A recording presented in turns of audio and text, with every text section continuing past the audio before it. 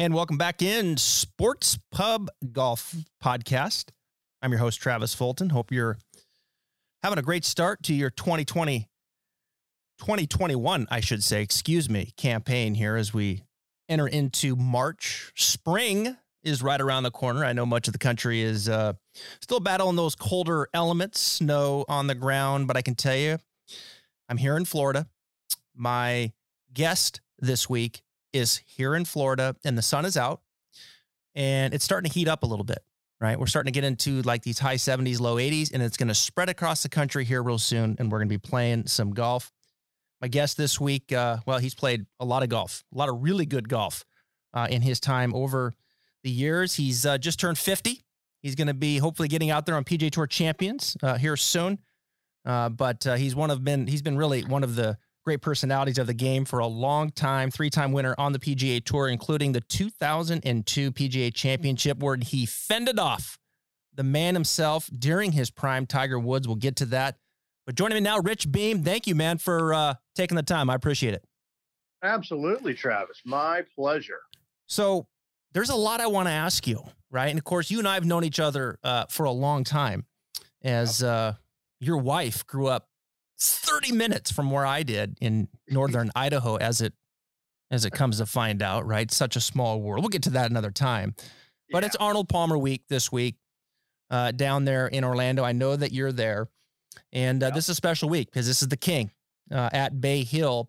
You've played the tournament. I'm sure you've met Arnie. And how did that go for you, hanging with the King a little bit?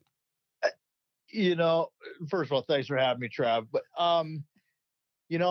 I didn't hang out as much with him as I should have.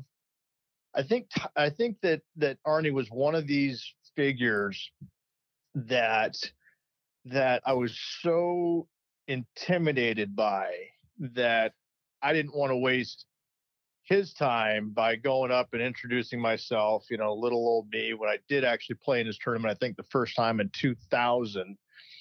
And I met him a few times, but we never sat and chatted and shot the breeze.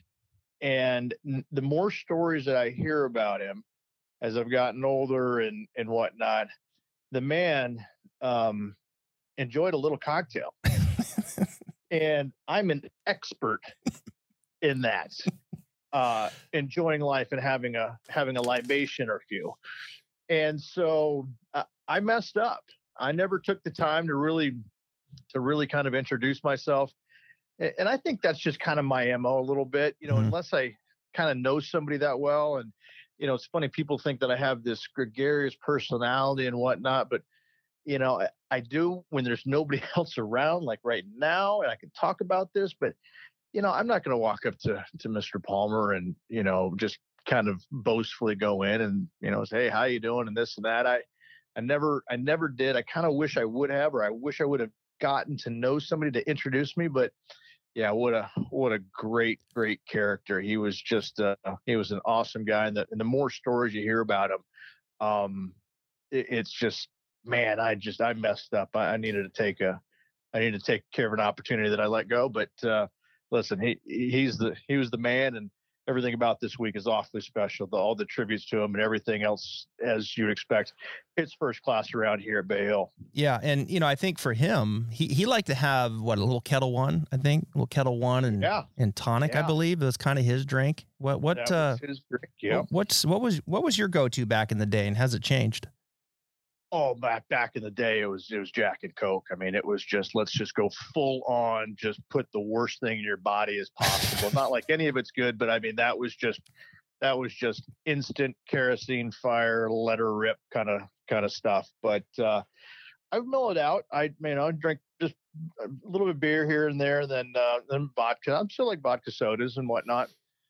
That's just kind of pretty steady until bourbon season, which is November 1st to December 31st. Then I can have a little bourbon, but my wife doesn't really like bourbon season at all, so I try and keep that to a minimum these days. That's good. Instead of 12 months, maybe just 2 months. But funny enough, it's all kind of perception, reality. I mean, I talk about it, and I'm not afraid to say, listen, I like to have a drink, but I think gone are the days that I have way too many. I've kind of hit a limit these days where I know, you know what, that's about enough. I want to make sure I wake up tomorrow morning and not feel like complete crap. But I'm not afraid to have one, and I'm not afraid to talk about it and let folks know that, hey, listen, we get one crack at this life. Let's go out and have some fun with it. Yeah, we've had some fun over the years, and the tour has changed. On this podcast, I had Lanny Watkins on about a month ago. Yeah, and he was just talking about how the sports psychologist, when he played, was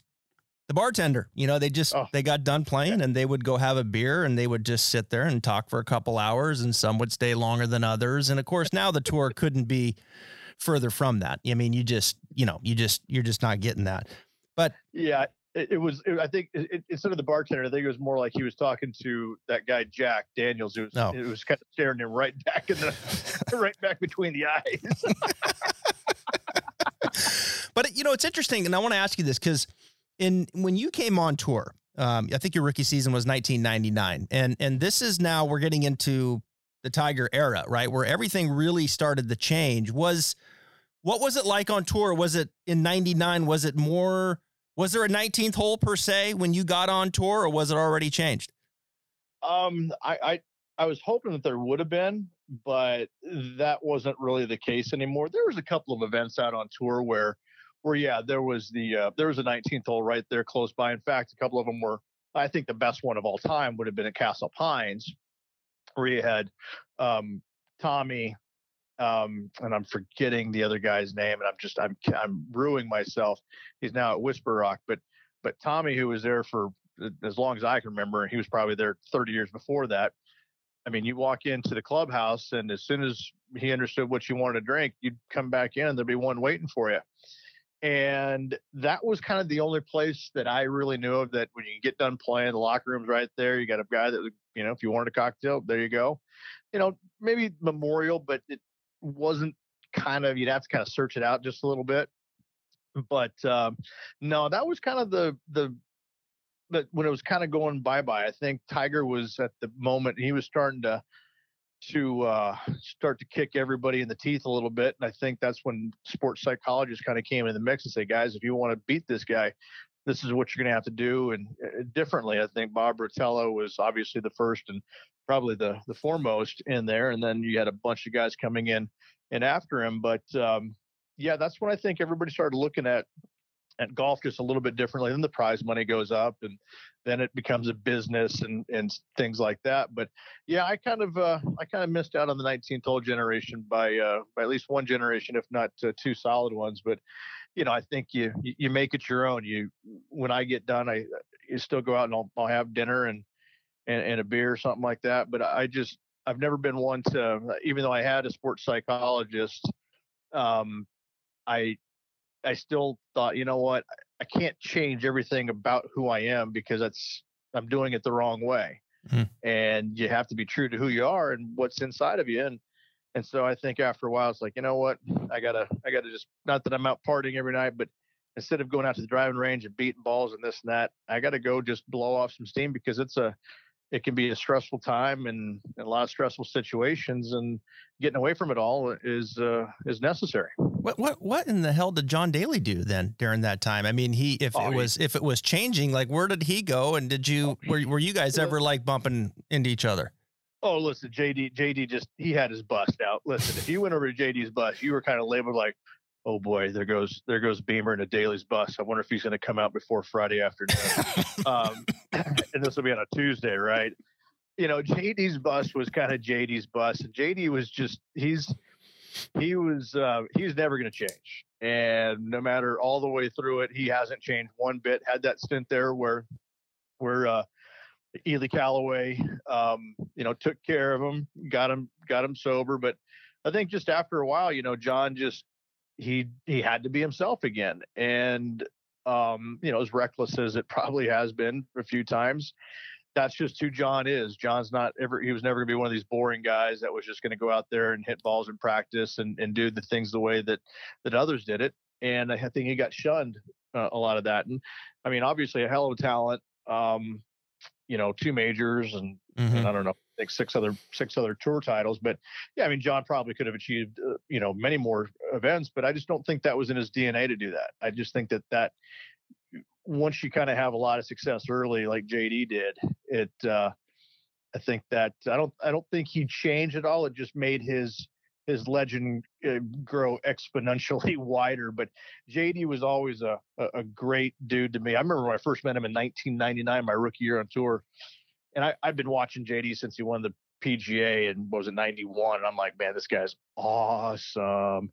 And then the 95 Open, I remember working inside the pro shop up in South Dakota, watching him win that. And so I got a chance to play with him in San Diego.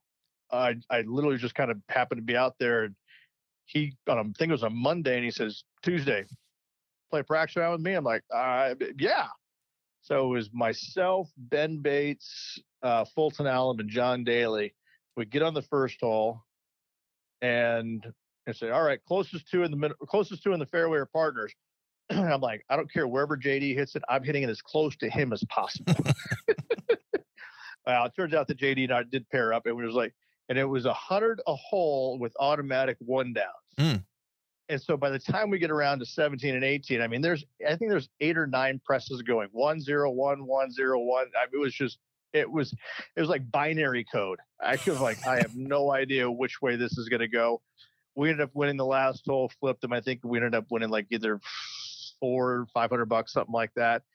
And that was my first taste of JD. And it was also the first time that I had ever been so nervous on every single shot for 18 holes that it probably taught me more about when I got into contention for the first time in the Kemper Open. I'm like, yeah, this doesn't really feel nearly as bad as it did when I was playing with John.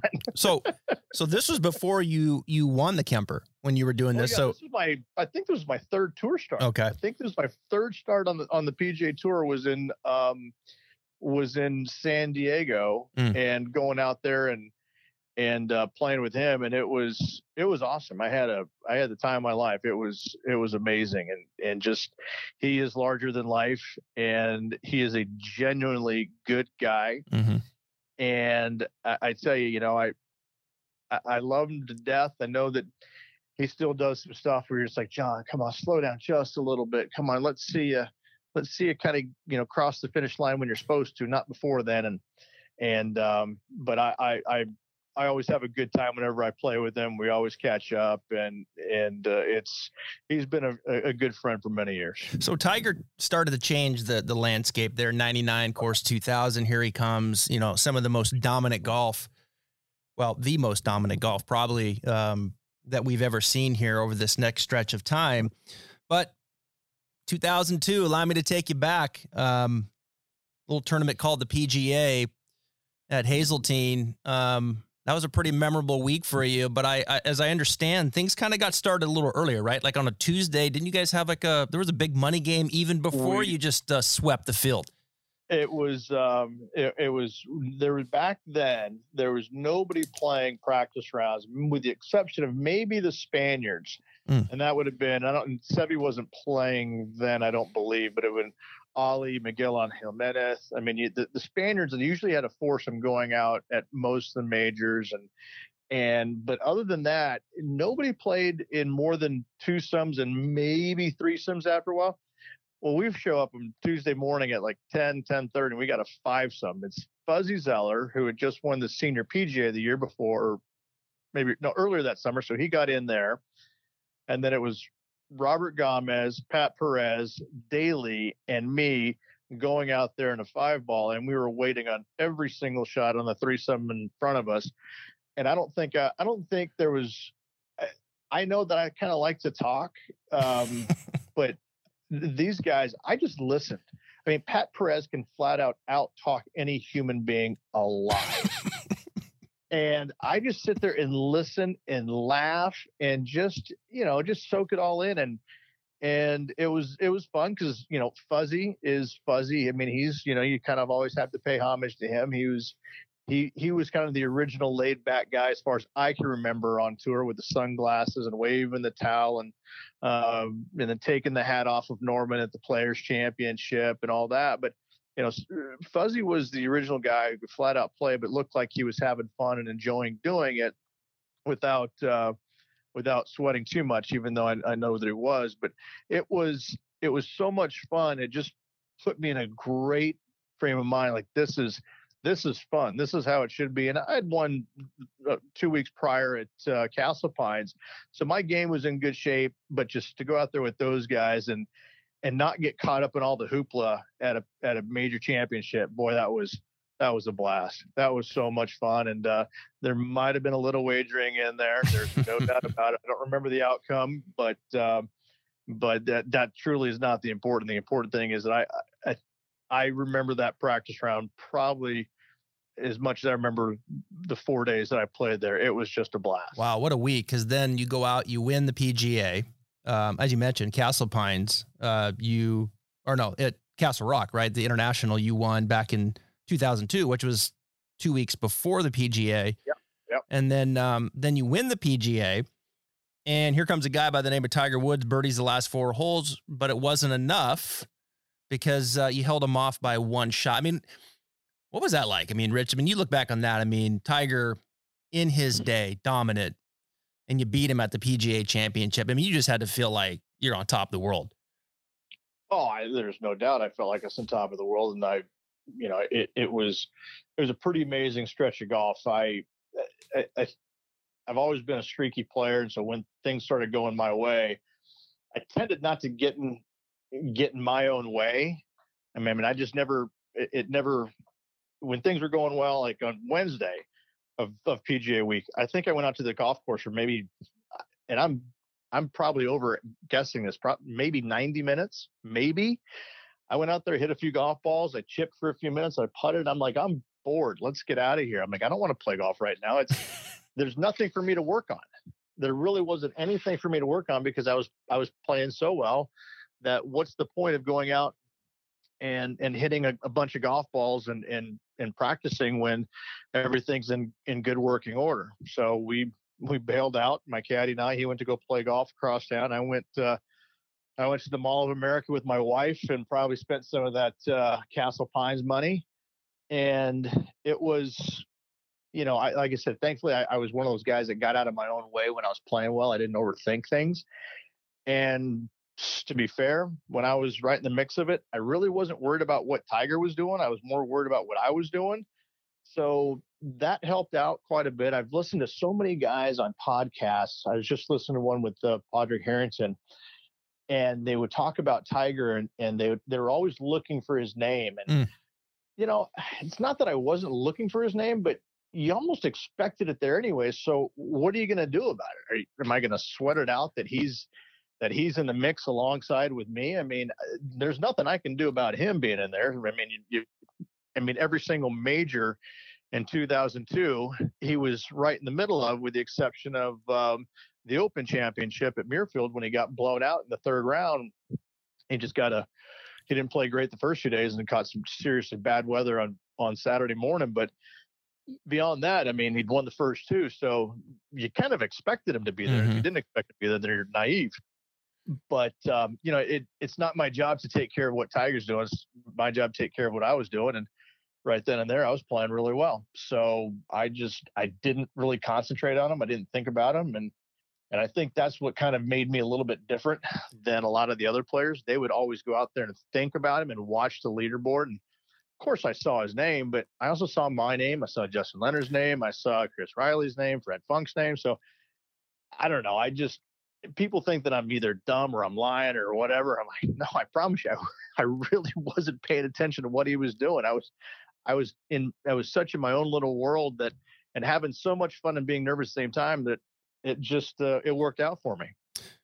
Who are some of the characters back there? Take us back into that era. Give us a couple names that are just like, man, that dude is funny. Like back in the day when you were running on tour, late 90s, early 2000s. I mean, Perez was a talker, right? We know that. JD was funny. Yeah, he was funny. He was Ben Bates. He was a super funny guy. He was out there for a little bit. John McGinnis, who has a radio show. Yeah, John McGinnis was one of those funny guys, dry-witted guys. Funny enough, I wish I could tell you a lot more, but like I said, it was kind of at the beginning of that era where guys they were trying to take it a lot more seriously. Mm-hmm. And so I think some of the personalities got squashed out there. And if you were out there, quote unquote, having fun and yucking it up and this and that, that means you weren't focused on what you were doing, and you were trying to do things that maybe didn't come naturally to you. And so a lot of times at the golf course, you just wouldn't see a lot of the personalities. I mean, I'm sure I'm drawing a blank on some of these guys too, Travis. So don't. Yeah, but I think you make a good point. Like what Tiger did into the culture of tour life, right? Like he completely changed it to the point where if you're someone who wants to go off and blow a little steam up, like you said, like you would, and have some of that interaction with some other people, like the perception of that probably wouldn't have looked good, where it's like, oh, hey, there he is. They're having a couple beers till 8 o'clock. And the reality is, well, gosh, we're just going home anyway, right after this. So you were maybe fearful of that. And then I spin that forward to Matthew Wolff right now, Rich, who, is a young man who is having a hard time in this COVID world, like kind of finding his way as, being able to just kind of be a young man when, they got to go play and then they got to go back and just stay in their room, right? He can't, it's all sacrifice. I get that. But I think in some ways you could probably be sympathetic to that a little bit, that a young man, 21, 22 years of age, man, go play, go back to your room, go play, go back to your room. Matthew Wolff's kind of a bubbly guy. He likes to have, he likes to mix it up a little bit. I'm not saying he's going to go out and have a couple beers. You know what I'm saying? He likes to have that interaction, and boy, it's kind of frowned upon, right? I mean, that's a real thing. That's definitely a real thing. And that was definitely the real thing back in the, early 2000s. If, I was labeled a partier out there. Hell, probably for damn good reason too. You know why? Because listen, I can't do this. I can't go out there and work that hard and do everything that Tiger did and some of the other great players did. There was always a time to just not think about golf, to get away from it all. Some guys would be able to go fishing. Some guys like to do hunting. Some guys would do other things. Me, I liked hanging out with my friends and having a few barley pops and telling stories and laughing and giggling and, going to the beach, going anywhere. And so, yeah, I mean, I think that Matt Wolff, if that's how he feels right now, then I think that he's probably, listen, if you think that every single tour player is going back to their hotel room and not doing anything to stay out of the COVID and being under the COVID protocols, then I think you're being naive. That doesn't happen, especially in Florida, where hell, you can go into every restaurant here and not wear a mask right now. Mm-hmm. And it's all how you kind of think about the world. Like my view of the world right now is that I've had COVID. I understand that it's no fun. I guarantee it's not fun. And I sympathize with all the folks that have lost loved ones and everybody like that. And I'm sure some of your listeners will not like what I have to say, but listen, we got to get on with this. We have to get on with our lives because we're beginning to lose focus that we need to enjoy other people's company. We need human interaction. We need all that. Now, if their families are susceptible to things like that, I haven't seen my mom in close to 2 years now. Well, not quite 2 years, but it's been certainly 12 months since I've been able to see her because of COVID. And I don't know. I'm tired of it. And I keep threatening to come over and see her. And she's like, no, don't come. I'm like, I have to see you, Mom. I'm sorry, but mm-hmm. I'll show up in a hazmat suit. I just want to see you. Mm-hmm. You don't do anything. And so I think if Matt Wolff is looking at it where he doesn't feel like he can do anything, and maybe because it's, once again, you got a situation where everything is frowned on and you're not supposed to do it. Well, I just don't see every single tour player doing it. And I guarantee it, not every single caddy is following protocol to the nth degree. I think they did it first, but I don't think that's the reality of the situation anymore. And I just hope that we're able to kind of get past this a little bit. But if Matt Wolff is doing all that and not enjoying himself, then I think that yeah, that's a real thing. Mm-hmm. There's no, that's a real thing. But I also believe that if that's what's holding him back, then you know what, Matt, I think you got another couple years, or at least one more year under exemption. Take some time off and go have fun and go live your life now, because you can. You don't have to play golf each and every week. You don't have to do that. You can go do something else. You've actually earned enough money, Matt, where you don't have to. Contractually, yeah, you probably do on some things, but there's a balance out there for him. He just has to find it. It's not so strict out there. I believe, Travis, that you can't live your life. You can't do everything you want to do. I mean, that's part of that's part of the social protocol. You can't do everything you want to do, but you can still do enough. Yeah. And they're making so much money, right? In today's, of course, in today's game that they finished runner up at the US Open, and that must have been worth what, $1.5 million, something like that. The first, I was looking earlier, Tiger's won API 8 times. His first time he won it, he made 500,000. Last year, Terrell made 1.6 million. Yeah. And that's just back in Tiger in the first year that he won it. So you go back further than that. So, I mean, they're making a lot of money. But it is a real thing. I mean, it really is a real thing. And I think with golf, that's what I struggle with sometimes. I think the personalities sometimes are suppressed down. And I like to see the personalities we need coming out. Yeah, you do need it. You do need to come out a little bit because it's fun and it's energetic and it's, you pump energy like yourself into people because you're just living your life and that's the authentic. You're not hiding anything. And I don't think it should be frowned upon so much as long as you're being responsible and having not hurt anybody along the way. And that's exactly it. It's not like I'm going out there without a mask on. It's just, listen, if I go out there, I'm going to wear a mask because I don't want to be the guy inside of a Walgreens that's buying sunscreen for the next day. And I walk in without my mask on and somebody decides to put me on a videotape and put it on social media. It's just, that part of our world is a little bit bizarre. Yeah. But I get it. People are scared. People are absolutely scared about this. My belief is I'm just not that scared. I think I've just got a different personality. Says, listen, you got to either get busy living or get busy dying. Let me ask you this here. I'm going to put you on the spot here. Today's game. Yeah. So we're on the tee, 18th at TPC Sawgrass. And we need to bust a drive down there. Who you have hitting it? We have to hit the fairway 300 yards. Who's your man in today's game to hit that drive? 300 yards right down the middle. Most people would say Rory or DJ or something like that. I'm actually going to go I'm going to go Cantley. Okay. Yeah. I'm thinking Xander or Patrick. But I'm going to go Patrick. That guy, it looks to me like if he needs to do something, he damn sure gets it done. Yeah. Okay. So, all right, we're in the fairway. But I'm going to push you back a little bit. $175, strokes gain approach. We need a good iron shot. Who's hitting it? 175. Do we have to take a chance to get it closer, or are we just going to go and getting it, wherever? No, we need to fit it in. We need to fit it in there. Maybe a little cut. Fit it in there. Little cut. That's DJ. 8 days a week. Yeah. Yeah. That's easy. That's like probably like 8 iron for him, right? Yeah, that's probably right. It'd be hard not to say. It'd be kind of hard not to say Hatton. I tell you what, man, that guy can hit some flat out irons. Yeah, Hatton's the real deal for sure. All right, we're on the green. So, tight light.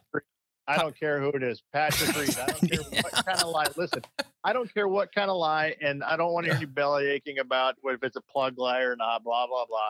I'm taking Patrick Reed. Put me wherever you are. You can't put me in a horrible place. He'll get that sucker up, and he'll hit it so close, not even I can miss it. All right. So 7 feet to win the tournament. Who's putting it? 7 feet to win the tournament. Downhill, but kind of inside left. Oh, Danny McCarthy. Yeah. He's the best puck on tour. I'm picking him. Listen, he's the best on tour. I'm picking him. Justin Thomas would be somebody. And I would even think about Jordan Spieth right now, because Jordan is back on track. He still has a couple of hurdles to get over, I think, before he gets back in the winner's circle. But I tell you what, he's right there and again. But yeah, there's he's a good player, but there's a couple of guys I'd have to kind of think about. And even Reed would be a guy I'd have to think about. Yeah. I would probably go Xander off the tee. I think I would go Morikawa with the iron. Not at TPC Sawgrass. Doesn't hit it high enough. You need to get higher. You go higher? Yeah, I thought about him too, but he hits a low ball and he hit a little bit higher there. Okay. So more. So I'm one up already. So Hovland would be all right. Oh, Hovland. Yeah. Geez, that kid is awesome. Yeah. He would, he kind of launches it up there a little bit more. Yeah. He's gonna be world number one. He's going to be world number one someday. Watch. Yeah. Reed is just, you're right. He's just filth around the green. You pick anywhere else, you're silly, because that guy can just do things around the green that's just it's not real. Just give us a little, before I let you go, I'm going to go back to 99 in Tiger's heyday when he was playing well. Was it really that understood as a player that if Tiger showed up and he had close to his A game, that we have no chance in hell of beating him? It wasn't so much in 99, but I would say once the millennium term, once you get into 2000, once the 2000s hit 2001, yeah, when he showed up, you're just like, what second place pay again? Or I could actually do a Kevin Kisner. You know what? 20th is not a bad finish this week. 20th pays a good amount of money. Wow. I tell you what, I love that comment though, and he's a great character these days. He is, because he kind of tells you how it is. It's a little bit dry, but it's funny. But it just goes to show that there's a lot of dough that these guys are playing for. Oh, who's gonna putt? Who's gonna make your putt for you? It's because the 7-footer. Oh, JT. I would downhill, left to right, pressure on. Give me JT. Yeah. That's he's a solid call. Yeah. He just can handle it. Yeah, that's just it. I mean, who wants that pressure? Who wants the ball? And he's played enough against Michael Jordan back home. I think JT would take the ball out of someone's pocket to putt it. Like, I think, you know what? I never thought of it. You're right. That's a valid shout. Like, he just seems like, give me the ball. Like, I'll putt it. Like, there's no, hey, who wants to putt this? It's he's already got the ball down. He's already putting it. Like, that's the kind of character and the kind of guy that he is and competitor. So, well, it's interesting, man. I know you're here. You're down in Orlando. We got API, and then we got the Players next week. Yeah. And then Augusta, and I can't thank you enough for coming on here and sharing some stories, the JD bus, some of the gambling, and reliving 2002. That can never get old, man. Going back, PGA champ, beating Tiger in his prime. You'll always have that in your back pocket that you can cheers to. Funny enough, and I appreciate that. I appreciate being on, Trav. I mean, it's always great to chat with you.